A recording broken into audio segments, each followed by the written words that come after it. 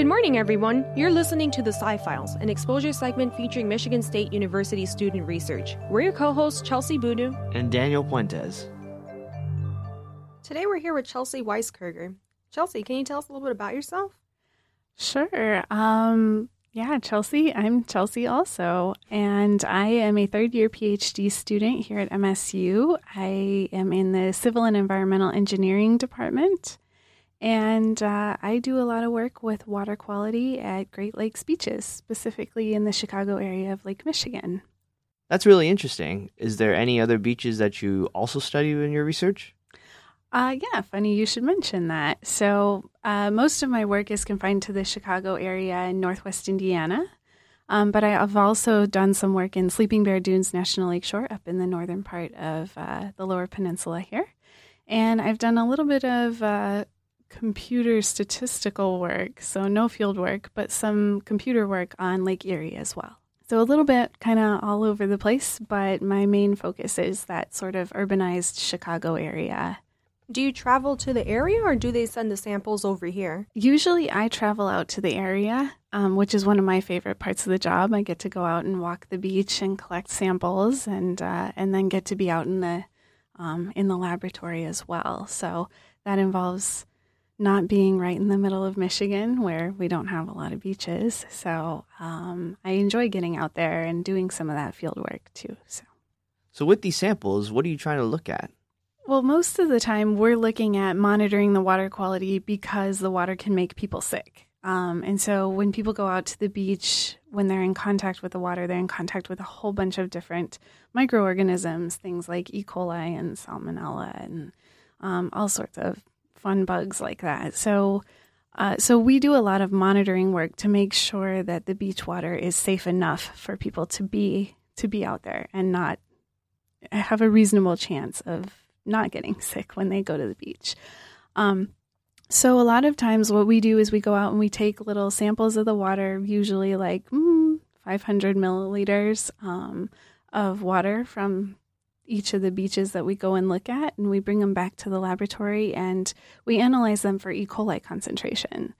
And we use E. coli because it's not necessarily pathogenic. It can't always make us sick specifically, but usually when we see a lot of E. coli in the water, there's a good chance that there are a lot of other more dangerous microorganisms as well. So we look at the E. coli to kind of determine the overall water quality and safety of the water at the beach for people. Is there a particular reason why you look at biological material rather than chemical material in the water?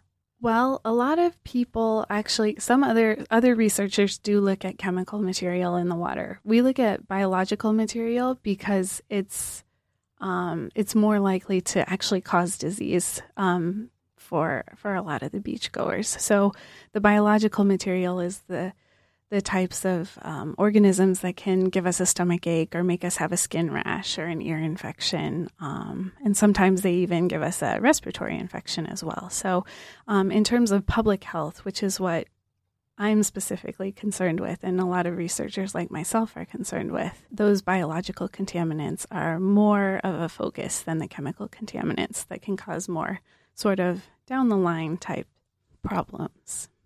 So what happens whenever there is a biological contaminant? How do you clean that up in a large, literally a Great Lake, since it's so big?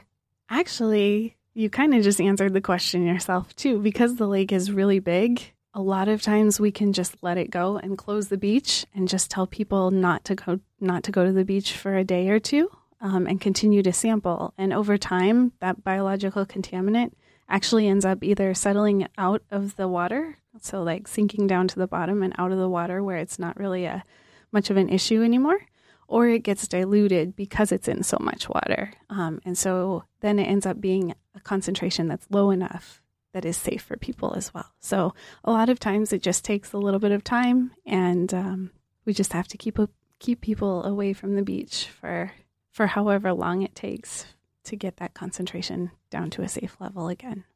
So this might sound like a bit of a dirty question, but how often do you come across poop in the water? Oh, that's not a dirty question at all because I see poop in the water pretty much all the time. So what we look at when we go to the beach, of course, it's a natural area. So we've got people at the beach, but we also have a lot of wildlife, a lot of birds and, raccoons and all that fun stuff that comes out at night that we don't usually get to see. But all of these things are using the beach, even if we don't see them. And so they're pooping on the beach. And a lot of times once we get up in the morning and go sample again, we see the little remnants of them in the form of poops along the beach and occasionally in the water as well. So I would say that I see poop on the beach more often than not. Do you think that's the main cause for the contamination? There are several causes of contamination at the beach. That is a main cause as far as we know so far.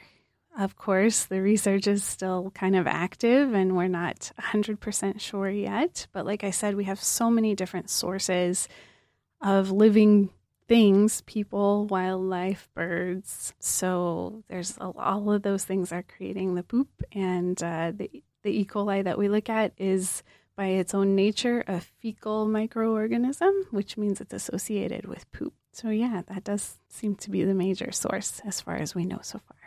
The reason why I ask is because coming from Miami, it felt like once every season, they would always have to close off the beach because there was abnormal amounts of poop in the water. It was because a lot of times there was a lot of drain off into the ocean. And it just blows my mind that people are constantly swimming with poop and they don't really realize it.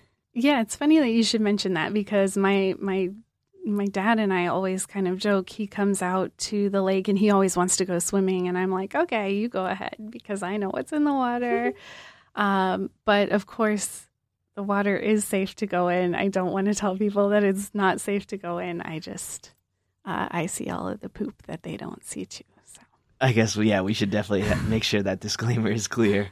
It's really funny that you say that because I'm always telling Danny that I prefer to go to the beach than into the lake, not only because of the temperature, but because I always think that the ocean is cleaner. Like, do you think the ocean is cleaner or the lake is cleaner? That's a tough question. I think that they're both pretty, they can both be pretty contaminated. I've seen marine beaches and freshwater lake beaches have been closed, and there's just a huge variety over time and across different beaches. So I can't for sure say that ocean water is cleaner than lake water or vice versa. And they're also contaminated by different things too. Like we test for E. coli in freshwater here, and in the ocean they test for a different fecal contaminant called Enterococcus. And so we're looking at different things, and so we're obviously of course seeing different things because they're different environments. Generally speaking, they'll have different contaminants too. So I'm not sure if that answers the question, but in a lot of ways they're really, because their environments are so different, they're not necessarily comparable to say which one's more contaminated than the other. You had mentioned how different regions could have different contaminants, which makes sense, and how you look mainly at the Chicago region, but you've looked at other areas such as Sleeping Bear. Chicago's more populated, and Sleeping Bear, well, I would guess is less populated, but they still have people that visit over there. What differences did you see with those areas? Well, there's actually a pretty big difference between the southern side of Lake Michigan in Chicago and Sleeping Bear Dunes, just because of where they're located on the lake, as well as the different sort of populations that surround those beaches. So in Chicago, like you said, it's more urbanized. There are a lot more people and a lot more sources of contamination at the beaches than you might see up in northern Michigan, up in Sleeping Bear Dunes. But Sleeping Bear Dunes is also situated up at the top of the lake, and because of the circulation patterns, the way that the water moves in the lake, a lot of the water actually takes contaminants and moves them down toward the southern part of the lake. So it moves them away from Sleeping Bear Dunes and toward more of like the Northwest Indiana and Chicago region. So just simply because of the physics of the lake and the way the water moves, we see a little bit less contamination up in Sleeping Bear Dunes compared to Chicago as well. That effect is sort of compounded by the urbanization and all of the people that are in Chicago also. I'm not sure if we actually answered this question, but for any of our listeners tuning in now, what is your research question and what are you trying to solve with your research? Well, that's a good question. And it's a question that I'm actually still kind of trying to nail down in my PhD program. So I've always been somebody who likes to have a broad set of experiences.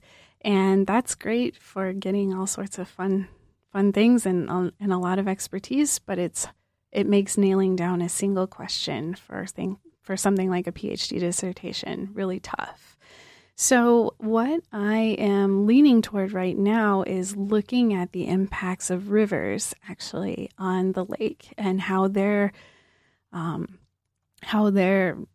when they flow into the lake and when we have heavy storm events that send a lot of contaminants in the river out to the lake, what sorts of timescales we're looking at as far as how far or how long after a storm event we might be able to expect the beaches to see some of those contaminants that were in the river. And we're also trying to use some computer modeling to do this, and we're also trying to look at sort of the spatial scales as well in terms of, like I mentioned before, when the contaminants reach the beach, they might be very concentrated, but when they are out in the water, they dilute themselves over time within all of the water. And so I can use my research to look at sort of the spatial scale and how far along the shoreline we can expect the beaches to be affected by these contaminants before they get diluted out in the water.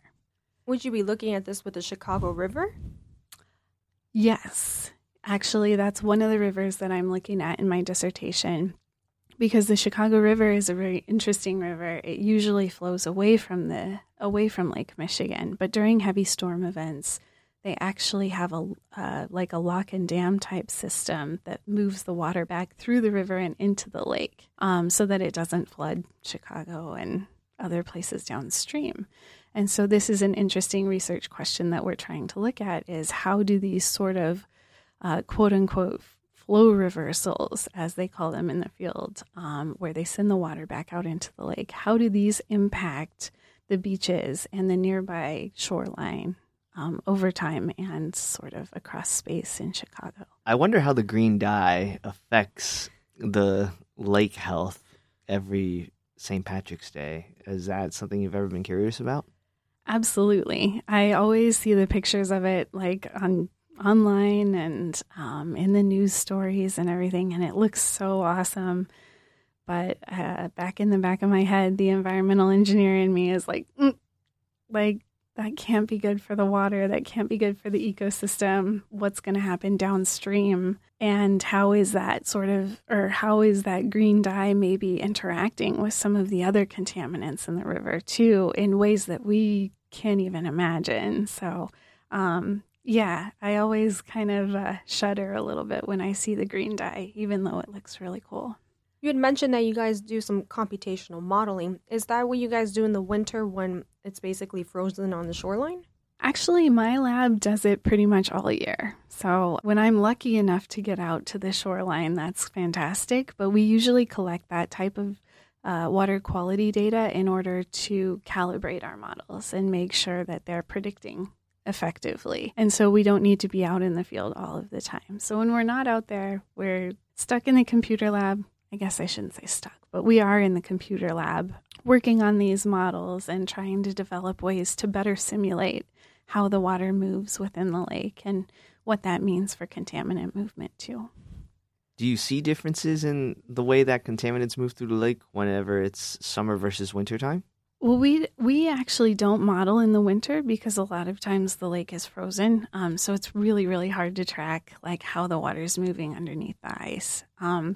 That's something that I, from the beginning of my graduate program, have been interested in. And I've always talked to my advisor, and he says, we can't really look at that because of the ice on the lake. So it is an interesting question. And I think if we can get a model that can simulate it, it would be an interesting research question to look at and see exactly what goes on in the non-swimming season in Lake Michigan.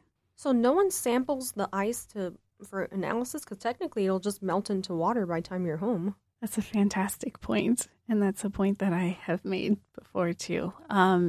But no, we actually, when we monitor just during the swimming season, which is usually between Memorial Day and Labor Day. And the reason why we do that is because that's when people are most likely to be out at the beach. And because we're monitoring for public health, that's what we have to kind of stick to, is that time frame of the swimming season. Thanks for sharing that with us today, Chelsea.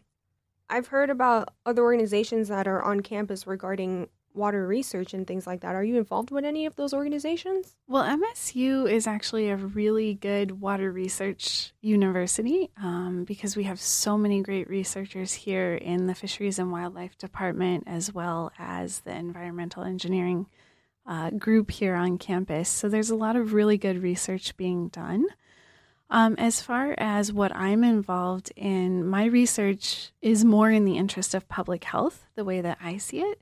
So I'm really involved in a group on campus that organizes what we call the One Health Initiative, which basically suggests that environmental health, human health, and animal health are all pretty inextricably linked. And so if we want to make sure that the environment is safe and healthy, we also have to look into the animals in the environment and how we interact with the environment as well. And so that's been something that I've been a really big part of in the last couple of years or so, in terms of organizing things and making sure that One Health is an idea throughout campus and that people are aware of what's going on with One Health and how it relates to their own activities and research and studies here at MSU. What has been your involvement with One Health? So I started out with One Health because I had a friend who told me that I should do it. And I was like, okay, great. This sounds like right up my alley.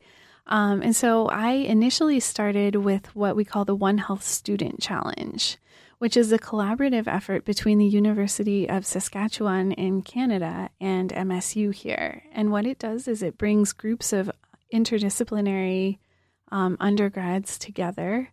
And we have different teams that represent a whole range of different areas of study, and they come together and they work on problems related to One Health. For instance, we've worked on water scarcity before, and we've also worked on antimicrobial resistance in the environment. And these groups get together, and over the course of about 6 weeks or so, they develop management plans and sort of practical solutions for these One Health challenges. And then they kind of present, and it's, of course, a competition, which is always fun for the undergrads as well. But my role within this One Health Student Challenge was to be a graduate facilitator, which basically had me mentoring one of these undergraduate groups.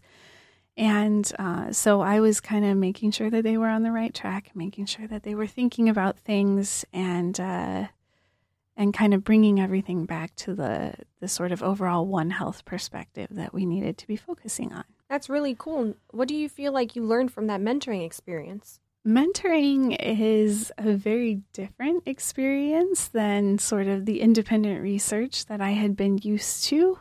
So I felt like I gained a lot, and I learned a whole bunch just from my group that I was mentoring. I feel like they taught me more than I taught them, especially about things like working together and effectively communicating with each other throughout the process. So I had a fantastic time. I feel like I got a lot out of it, and I certainly hope that I was able to sort of impart some knowledge to my group as well. It's really great to have an interest in sharing your knowledge with the public and getting people informed about the importance of water quality. How do you plan on using that in your future careers? When I have been into the field, I always do try to communicate and talk to the people that are at the beach and see sort of where they're at. And what I've noticed is a lot of times the people at the beach don't really have any idea about what's going on. And they're always really, really interested in what I'm doing and why I'm at the beach too. But when I tell them that we're looking at water quality, they all of a sudden get really, really scared. Like, oh, should I not be here? And And it really kind of shows me that there is that sort of disconnect between the science that's going on and what we know here in academia and in the research world, and what those people who actually use the beach know about in terms of safety and water quality. And so, yeah, it's really important to me to sort of help bridge that gap and make sure that people are aware of what's going on in the beach, but not to the point of like being scared of the beach as well. So I don't want to discourage people from going to the beach, because it is really fun and it's a great way to enjoy a summer day. But we do need to be aware of some of the risks that are involved when we go out there. So that is a big part of what I would like to do once I graduate from MSU here. I'd like to be involved with communicating beach health and water quality issues to people, in addition to continuing on with the research that I'm doing here. There are different opportunities here at Michigan State University for you to get involved with science policy. Are there any organizations or initiatives that you've taken for this career that you'd like to partake in the future? As a matter of fact, yes. So here at MSU, we do have the option for graduate students to undergo a dual PhD program in the Environmental Science and Policy program here, or as we like to call it, ESPP. So this is a program that, again, is really, really interdisciplinary, and it brings people from all different colleges across campus together to study environmental issues. And so within the program, we have to take a number of courses together, and a lot of times they're team-based courses. So we end up working in interdisciplinary groups, which is designed to help us figure out how to communicate issues and communicate the way that we do research to each other, which is really, really important as we head out into the world, especially if we're looking at, again, communication of our science, but also influencing policy, because we can't go up and just give policymakers a whole bunch of numbers and statistics and charts and say, you should do this. So ESPP is really training us in how to effectively communicate our science across disciplines so that we can be more efficient at influencing the policy that we all care so much about. That's incredible, Chelsea. I really appreciate you sharing that with us. Thank you so much for joining us today. Thanks, Chelsea. Well, thank you for having me. I appreciate the opportunity to talk about my research. Thank you to all of our listeners that joined us this week. And remember, the truth is in the science. Any comments and questions can be directed to scifiles@impact89fm.org. We'll see you all next week on Sci-Files.